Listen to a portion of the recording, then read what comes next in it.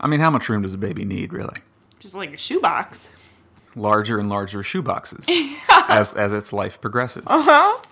That seems like a subscription service we should be able to create. Yeah. Eventually, like a boot box and then trim levels. Oh. You know, I'm just thinking like cardboard the whole way. Oh, no. That is our most modestly priced receptacle. Mm-hmm. We're going to want to offer a wide range of luxury child box interiors. Oh, I see. This isn't the finished model where everyone gets a plain cardboard box that their babies sleep in. This is the American model where everything is a class signal. Mm-hmm. And you're always aspiring to hit that next rung. Yeah. Wouldn't you want the linen interior for your child box? It's very breathable. I mean, you have to crack the lid a little bit, but yeah, it's breathable. Well, it comes with pre-punched holes. Oh, okay, good. Like a store-bought ladybug jar. Yes. Babies are a lot like ladybugs. Always eating aphids. We're going to be great parents. Mm-hmm.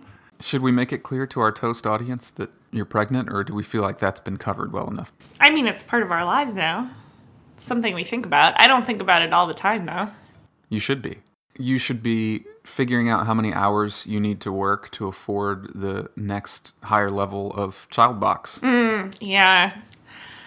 I just figure when you're talking about a baby, the stuff around the baby is much more about the parent than it is about the baby.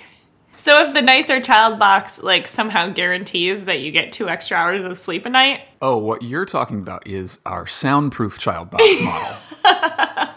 Mama's never slept better. Yeah. Oh.